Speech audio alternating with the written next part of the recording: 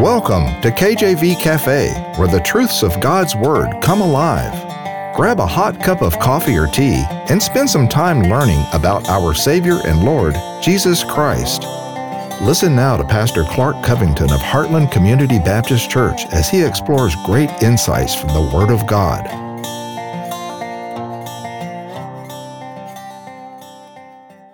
If you are saved, you will never die. Congratulations. If you're saved, you won't die. Have you thought about that today? Have you thought about that great, wonderful promise that God gives us, that if you are saved, you will never die? What a glorious promise.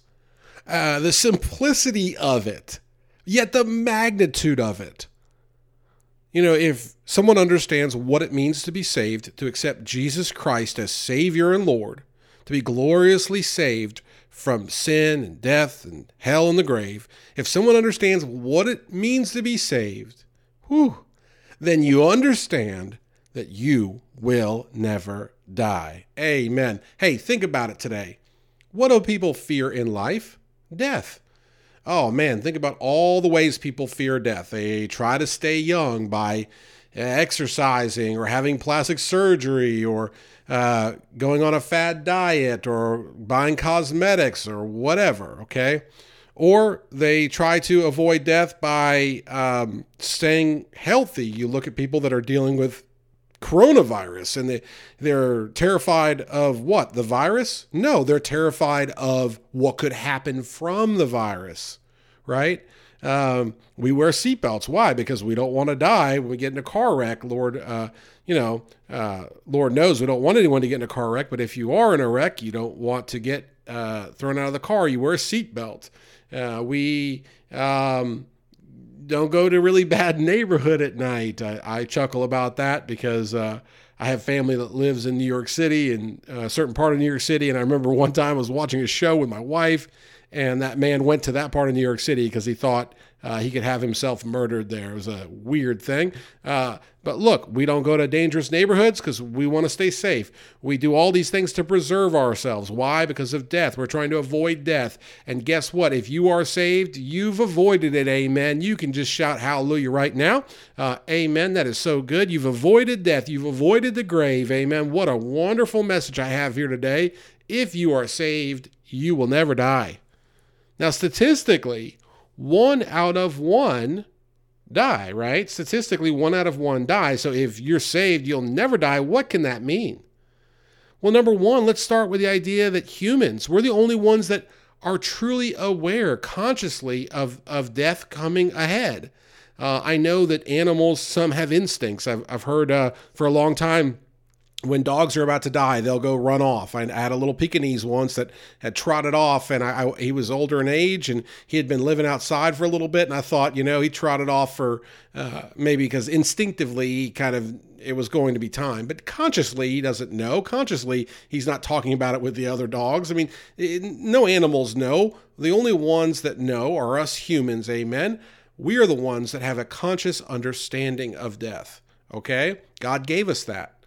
And yet, if we understand God and His grace and His mercy, and we get into His Word, we see that we're given a way out of the grave by who? By God Himself. Our text verse here today is John 5, verse 24. Verily, verily, I say unto you, he that heareth my word and believeth on Him that sent me hath everlasting life, and shall not come into condemnation, but is passed from death unto life. Well, that's pretty clear. John 5:24. Verily, verily, I say unto you, he that heareth my word and believeth on Him that sent me, this Jesus, hath everlasting life, and shall not come into condemnation, but is passed from where? From death unto life. All right, so 3 points I want to talk about today. They're all so uplifting, so encouraging. If you're saved, it should get you just on fire for the Lord. And if you're not, then it should motivate you to be saved here today. Number one, eternal life is in Scripture. Eternal life's in Scripture. There's no reason for people to say, have you not heard this? And there's no reason for people to say this. We have no idea what happens when you die. We have no clue what happens when you die. Yeah, you do. God gave us the info. It's there. If you don't have a clue, that means you have not gone in and searched the book. Amen. That means that you have sown doubt into God's word, or into the authenticity of it, or into the perfection of it, or into the wisdom of it, and so forth. That's all that is. That's your doubt. That's your lack of faith. Because if you get into the book, God gave us the info. It's in the book. We've got many verses. We'll just go through a few here that deal with everlasting life. What does it mean to have everlasting life? It means you will not die. It's very clear. And so statistically, 1 out of 1 will pass away on this earth until the rapture, until the Lord calls us home, calls his church home. Yet those that pass away from this earth that are saved will not go to hell, will not go to eternal punishment, will not be separated from God. The Bible says to be absent from the body is to be present with the Lord. And we see that here in maybe one of the most famous verses in all Scripture, John 3:16. For God so loved the world that he gave his only begotten Son, that whosoever believeth in him should not perish, but have everlasting life. John 3:16. Have you ever noticed that? For God so loved the world that he gave his only begotten Son, Jesus Christ, that whosoever believeth in him, who, Jesus Christ, you believe on Jesus, you will not perish, but you'll have what? Everlasting life. It's right there. The question is, where will you go? Will you believe on Jesus and have everlasting life with him? Or will you go to hell? Matthew 25:46. And these shall go away into everlasting punishment, but the righteous into life eternal. So we see in the Bible, it does not take a Bible scholar to understand this. It does not take a theologian to understand this, that there is a simple proposition here. You can imagine a fork in the road. I've talked about that before. And if you go one way, one thing happens. If you go another way, another thing happens. In our small little country church, a little storefront church, Heartland Community Baptist Church in Lincolnton, North Carolina, I welcome you to stop by anytime you're in the area. We definitely have a little seat open for you and love to have you. You know, in our little church, we talk about the idea of the complexities of life. We've got some bright young kids in there. We've got some scientists in there. And we talk about the complexities of nature and of animals and of humans and of weather patterns and of even seeds and dirt and all these things, all this complexity, deep, deep complexity. And then here God is saying, look, I've given you millions and hundreds of millions of different complexities in your ecosystem, in your life, in your biology. But I've given you just one choice with two possible decisions for your eternal being. Isn't that interesting? Isn't that just remarkable of God? God can go so vastly deep, and yet God can keep it so simple that man is left without excuse. And so what are those two choices? One is to accept Jesus Christ as Lord and Savior, as I've already read, John 3:16. Whosoever believeth on him, that's Jesus. As our text verse says, John 5:24, he that heareth my word and believeth on him that sent me hath everlasting life, and shall not come into condemnation, but is passed from death unto life. Amen. So when we believe on Jesus, and what does it mean to believe on him? You know, that's more than just saying, I accept Jesus and getting dunked in a bathtub in a parking lot. No, it's more than that, okay? You know what it is? It's understanding what Jesus Christ did on the cross at Mount Calvary. You have to understand the price that he paid for your sin and my sin, which means by virtue of that, you must understand that you're a sinner. And that's hard to admit. I know when I first got into a Bible-believing church and that preacher was rearing back preaching about sin, I was looking around saying, oh, he must be preaching to this person over here or this person over there. And God was up there probably chuckling saying, no, Clark, he's preaching to you. Hey, you got to accept that you're a sinner, and you got to accept that you can't do it on your own. And we'll get to that in a little bit, but you can't do it on your own. You cannot save yourself. Amen. This world wants to teach you that you can save yourself. I don't know why I thought of this, but growing up, I used to love watching the A-Team. Oh, I love watching the A-Team and Knight Rider and these action shows. Oh my goodness. And they would save the day. They would resolve the situation themselves. It would be this really high intensity thing that would happen, storyline, and then they would resolve it. Well, that's Hollywood and that's man, but that's not God. In God's book, he resolves it.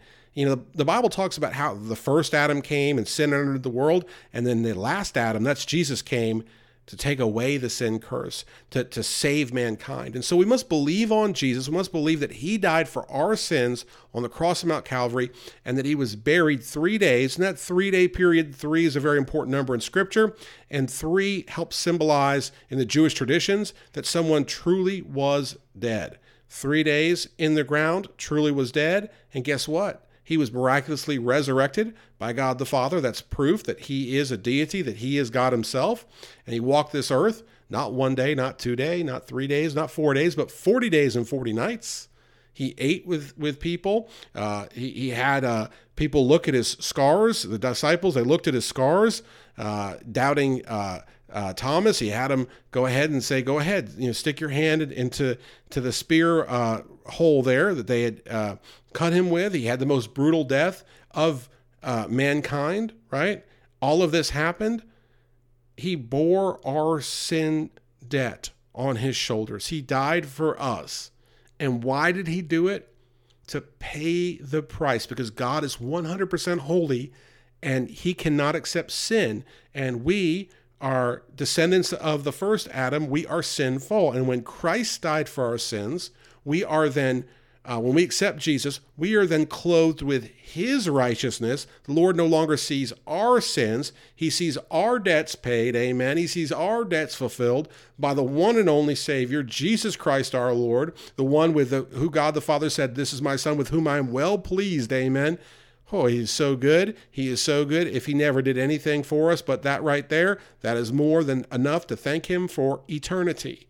Because he literally bought us out. If you get into Old Testament terminology, New Testament terminology, you start reading about what we're called. We're called bond slaves. We're called bond servants. Amen. It's like the servant and the master. But the master is so good, the servant doesn't want to leave even when they're set free. That's our relationship with Christ. He is our Lord. He is our master.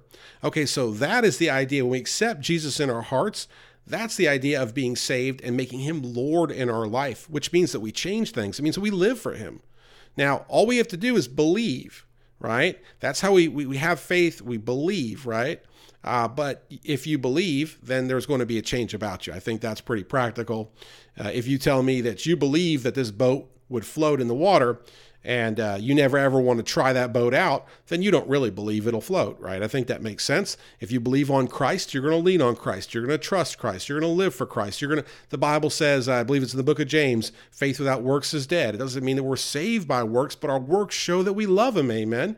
And so all of this to say that when we believe on Jesus Christ, we are saved and we are set free, and our name is written down in the Lamb's book of life, never to be blotted out, never to be erased. And what that means is we are saved. Amen. I've heard a preacher tell a story on TV the other day about how when he gets to heaven, he will probably be surprised about some people that are there, and he'll probably be surprised about some people that are not there. And that's the idea. God is just. He makes this promise that when we accept Christ as Savior, we'll be saved. It's in the books. It's going to happen. And some people get saved and maybe surprise us that they're in heaven, and others look all holy, but they've never really been saved. But that eternal somewhere has an opposite. You remember, I mentioned the fork in the road. If you're not going to eternal security, eternal salvation with Jesus Christ our Lord, guess where you're headed? You're headed to where there's gnashing of teeth, there's weeping. You're headed to eternal punishment, eternal suffering. You're headed to damnation. You're headed to a place where there's no enjoyment, there's no fulfillment, a place that is very, very, very bad. The worst place in the world you'd ever want to go, and that is hell. And that is where the devil will be cast down to. It's not made for man. It's made for the devil and the fallen angels, but you will end up there if you do not accept Jesus Christ as Savior and Lord. That's not my opinion. That's in the book. I've just read John 5:24 to you. I've read John 3:16. For God so loved the world, he gave his only begotten Son. That's given him on the cross. That's allowing him to die for our sins, to pay our sin debt, that whosoever believeth in him should not perish, but have everlasting life. So the idea of death as this idea that the light switch goes off and that's it is a fallacy. It's something that man has made up to allow themselves to sin now and not think about the consequences. But there will be consequences. Again, get into God's word and you learn so much about how detailed God is and how holy God is, and you realize he's a just God. He's a righteous God. You're listening to KJV Cafe. As you learn the great truths in God's Word, we encourage you to take the verses mentioned in this episode and study them, trusting God will open your eyes to a deeper understanding of Himself. Now here's Pastor Clark with the rest of today's message. All right, so what's the life application right now? What do we do with this knowledge that if we understand that if you are saved, you will never die? What is that life application? Romans 2, 6 through 8. Romans 2, 6 through 8. Now this is God in this verse. Who will render to every man according to his deeds, to them who by patient continuance in well-doing for glory and honor and immortality, eternal life. But unto them that are contentious, I got it, and do not obey the truth, but obey unrighteousness, indignation and wrath. You see how God balances it out? God says, you get saved, you're going to have what? You're going to be patient, right? And you're going to be continuing in well-doing, and you're going to have glory, honor, and immortality, which is through eternal life. And if you're contentious and you don't obey the truth, you obey unrighteousness, that would be the sinner, that'd be the rebellious one, that would be the ones that's going after the lust of the flesh, the ones that are living for themselves, you will face indignation and wrath. So that is the life application. We need to understand that, the Bible says by the fruits you'll know them. We need to understand that when we're saved, there's a change about us. There's something about us where we are living for the God, for our Lord and Savior Jesus Christ, where we are very, very careful not to grieve the Holy Spirit, where we are truly seeking Him in His Word. That's why it's talking here in Romans 2, 6 through 8 about being patient, in continuance, well-doing, for glory and honor and immortality and eternal life. That's the idea. And so, the Bible also talks about how a good tree cannot bear bad fruit and a bad tree cannot bear good fruit. You get the idea. To be saved is truly to be different. And we need to really take that to heart and live for God and stop making excuses, stop putting things on the kind of back burner, but getting after it and being fully invested in our Lord and Savior Jesus Christ. Because you know what? God's perfect promise is, perfect. Titus 1, 1 through 3, Paul, a servant of God and an apostle of Jesus Christ, according to the faith of God's elect and the acknowledging of the truth which is after godliness, in hope of eternal life, which God, that cannot lie, promised before the world began, but hath in due times manifested His word through preaching, which is committed unto me according to the commandment of God our Savior. We see in Titus 1, 1 through 3, specifically verse 2, in hope of eternal life, which God, that cannot lie, promised before the world began.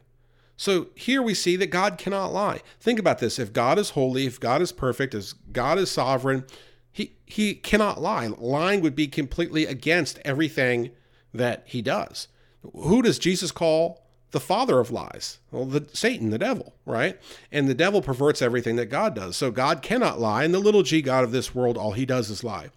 And so we have a perfect God that promised, I love this, verse 2 of Titus 1, in hope of eternal life, which God, that cannot lie, promised before when? Before the world began. God promised this before the world began. God foreknew you, He foreknew me, He foreknew the fall. He knew everything. Nothing surprised Him. There was no second plan. This all was ordained to happen before as time as we understand it started, and He promised eternal life. And it makes sense because you see someone lost in this world saying, well, if God loves us so much, how come He just let us live with a curse, right? Well, He didn't just let us live with a curse. He gave us a resolution, amen. He gave us a Savior, amen. He Himself came and died on the cross. God in the flesh died on the cross for our sins. And His plan of salvation is so simple that even a child can understand it. That when we accept Christ as our Savior and Lord, when we admit that we are sinners, when we admit we fall short, in other words, when we get the pride out of the way and this humanism out of the way and the false doctrine out of the way, and we just say, God, we come to you humbly. There's scripture in there about that. You got the Pharisee, I believe it was, going up and praying and saying, God, I'm so glad I'm not like this person and that person. And the other person is just wailing, saying, forgive me, God, I'm a sinner.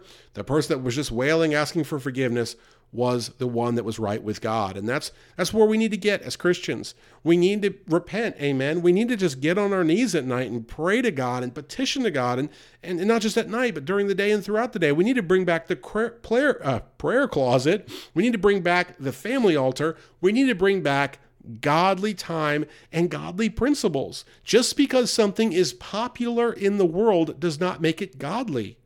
You understand that? Just because something's popular in the world does not make it godly. And just because popular movements are moving away from God doesn't make God's promise any less perfect or valid. It will still happen. Amen? You can bank it. It was God's plan from the beginning to offer eternal life to the believer. It's a plan that we learn more about. You know, you see this word in the Bible often. It's in Titus 1, verse 3. But hath in due times manifested in his word through preaching. Manifested. This plan is manifested to us as we study his word, as we listen to preaching. We learn more and more about the beauty of salvation, about the beauty of eternal life, but also about the details, about the promise of eternal life, about what that means, about the scope of that for humanity. It's manifested. It's brought under the microscope. A light is shed upon it as we get into his word. I've heard a preacher say before, I believe this is Les Feldick. I love watching Les Feldick on YouTube, Bible teacher. He had mentioned that the great I am, when he refers to himself as I am, it deals with the revealing of God. The ever revealing of God is the I am that's ever revealing, becoming more and more apparent. And as a believer, starting as a young believer and growing in the Lord through many years, I have seen more and more of who God is and his personality and his wisdom. And I guess one of the things I learned is it'll take eternity, and that won't even be long enough to truly know him, because he is so wise and so sovereign and so great and so beautiful. And one way that God does this, it gives us mercy and grace, is by revealing himself and his plan to us in a way that it's manifested, that it grows over time. And God says, in his word, he tells us, draw nigh to him and he'll draw nigh to us, or draw nigh to him and he'll draw nigh to you. Well, guess what? When you draw close to God, he honors that promise like he honors every other promise. And he will get closer to you, and he will reveal more in his word for you. And if you can never get past some of the basic scriptures, and you never want to pick up your Bible, and you can't really be bothered with preaching, and you're just doing your to-do list during church, and everything is ceremonial and just kind of going through the motions, God's not going to reveal himself to you. Why would he? And Jesus had this scenario I believe it's in the book of John, where there were people that wanted to get to know him, and he wouldn't reveal himself to them. He wouldn't give of himself to them because he knew their hearts. Well, it's the same today. God knows your heart, amen. He knows if you're in it or if you're not. He knows if you're playing church. Don't even bother. God knows every thought that you have had, that you do have, and that you will have. God knows. He knows how many hairs are on your head, if any hairs are on your head. He knows everything about you, amen. So we must understand that as we seek him, as we put in that earnest effort, I always say to my congregation at church, God knows the context of our life. He knows what we're going through. He knows the things that we struggle with. He knows the forces of evil that are coming against us and the temptations we face. And he's not asking us from day one to be perfect Christians. He's asking us to try with all our heart. The Bible doesn't say, achieve perfection. It says the first commandment, love the Lord thy God with all your heart, soul, with all your mind. It means that just do everything you can to get close to God, and he's going to meet you. I hope that makes sense. I hope that motivates you here today. It should. And finally, how did all this come about? This idea of everlasting life, this idea that if you're saved, you'll never die. Well, it's all by the wonderful and almighty grace of God. Ephesians 2, 8-9. For by grace are ye saved through faith, and that not of yourselves. It is the gift of God, not of works, lest any man should boast. So what does this mean? This means that by grace we're saved. Not anything that we did, not anything that you did, not anything that we could do. It's by God's grace. Look, myself included, okay? I'm always trying to do something for God, right? And sometimes I have to read this verse and remind myself, I can't win God's favor by doing something, okay? Though my works do show that I love the Lord, right? It's an outward showing of it. But truly, I can't win salvation. I can't earn someone else's salvation. I can't do anything. All I can do is turn to God. That's why the Bible verse that the Lord often presents me with is, be still and know that I am God. That's a great verse, because when you're still and you know that he's God, you can realize it's for by grace you are saved through faith, and that not of yourselves, it is the gift of God. So what is your part in that equation? It's the faith. That's what it is. In Ephesians 2, verse 8, for by grace are you saved through faith. How was Abraham justified? Through faith. We are saved by our faith in God. For by grace are you saved through faith, and that not of yourselves, it is the gift of God. And then verse 9 just clarifies it, not of works, lest any man should boast. Verse 9 is like, look, if anybody ever wants to say that they were just such a great Christian, well, we're going to go ahead and knock that down and say there is no works that you could do, so you shouldn't boast, you shouldn't brag. The Bible says that if you're doing works or charity for other people to look at you, the Bible says that you already have your reward. Amen. We should give secretly and be rewarded publicly by God. That's what the Bible tells us. So it's not of works. It is all by grace alone, through faith alone, in Jesus Christ alone. So this means that burdens should be lifted, because it's not what we have done, but what he did. Amen. It's a finished work. It's already done. This is important because we need to calibrate our lives around Christ and not the world. We need to live for Christ and not the world. Does that make sense here today? We put so much investment into the world.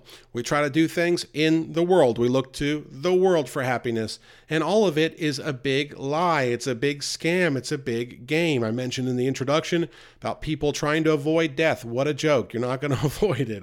Amen. I don't want to get too deep into this, but there's one scripture that talks about how God's only going to give 120 years. And it just kind of goes by, and it's got some other context to it. But when you look up the oldest person that ever lived, I think they were just right around 120 years. Moses died at 120. And so you start seeing that and say, God's already told you you're not going to live past 120. You could do whatever you want. You could freeze yourself. You could Botox yourself. You could mummify yourself. You're done, But just because our fleshly body, our mortal body dies, does not mean that our soul dies. Our soul will live forever. And the question is, where will our soul live? In heaven or hell? Will our soul be in heaven, in glory, amen, in just a beautiful, wonderful, indescribable place like we've never seen? The Bible tells us, eye has not seen nor ear has heard what the Lord has prepared for those that love him. Amen. I know I didn't quite quote that perfectly, but you get the idea. Heaven's going to be a beautiful place. I personally am ready. Amen. I'm just fine. I'm ready to go. I love the Lord. I'm ready. I'm sick of this world. I'm a pilgrim passing through. This world has been frustration to me. Amen. But you know what? I'll be here as long as I need to be here, because God's called me to preach his word, and there couldn't be a better thing to do. And he's called you to, number one, work out your salvation with fear and trembling. Understand that you must be saved. Understand that it's not a joking matter. Understand that if you were sprinkled with some water at 6 months old, that doesn't count. Understand that if you just walked down the aisle and got saved because your friend got saved, that may not count. Understand that if you still live primarily in what the Bible calls sin, that you got some talking to do with the man upstairs. The man upstairs is Jesus Christ our Lord. That's who we'll see on the judgment seat.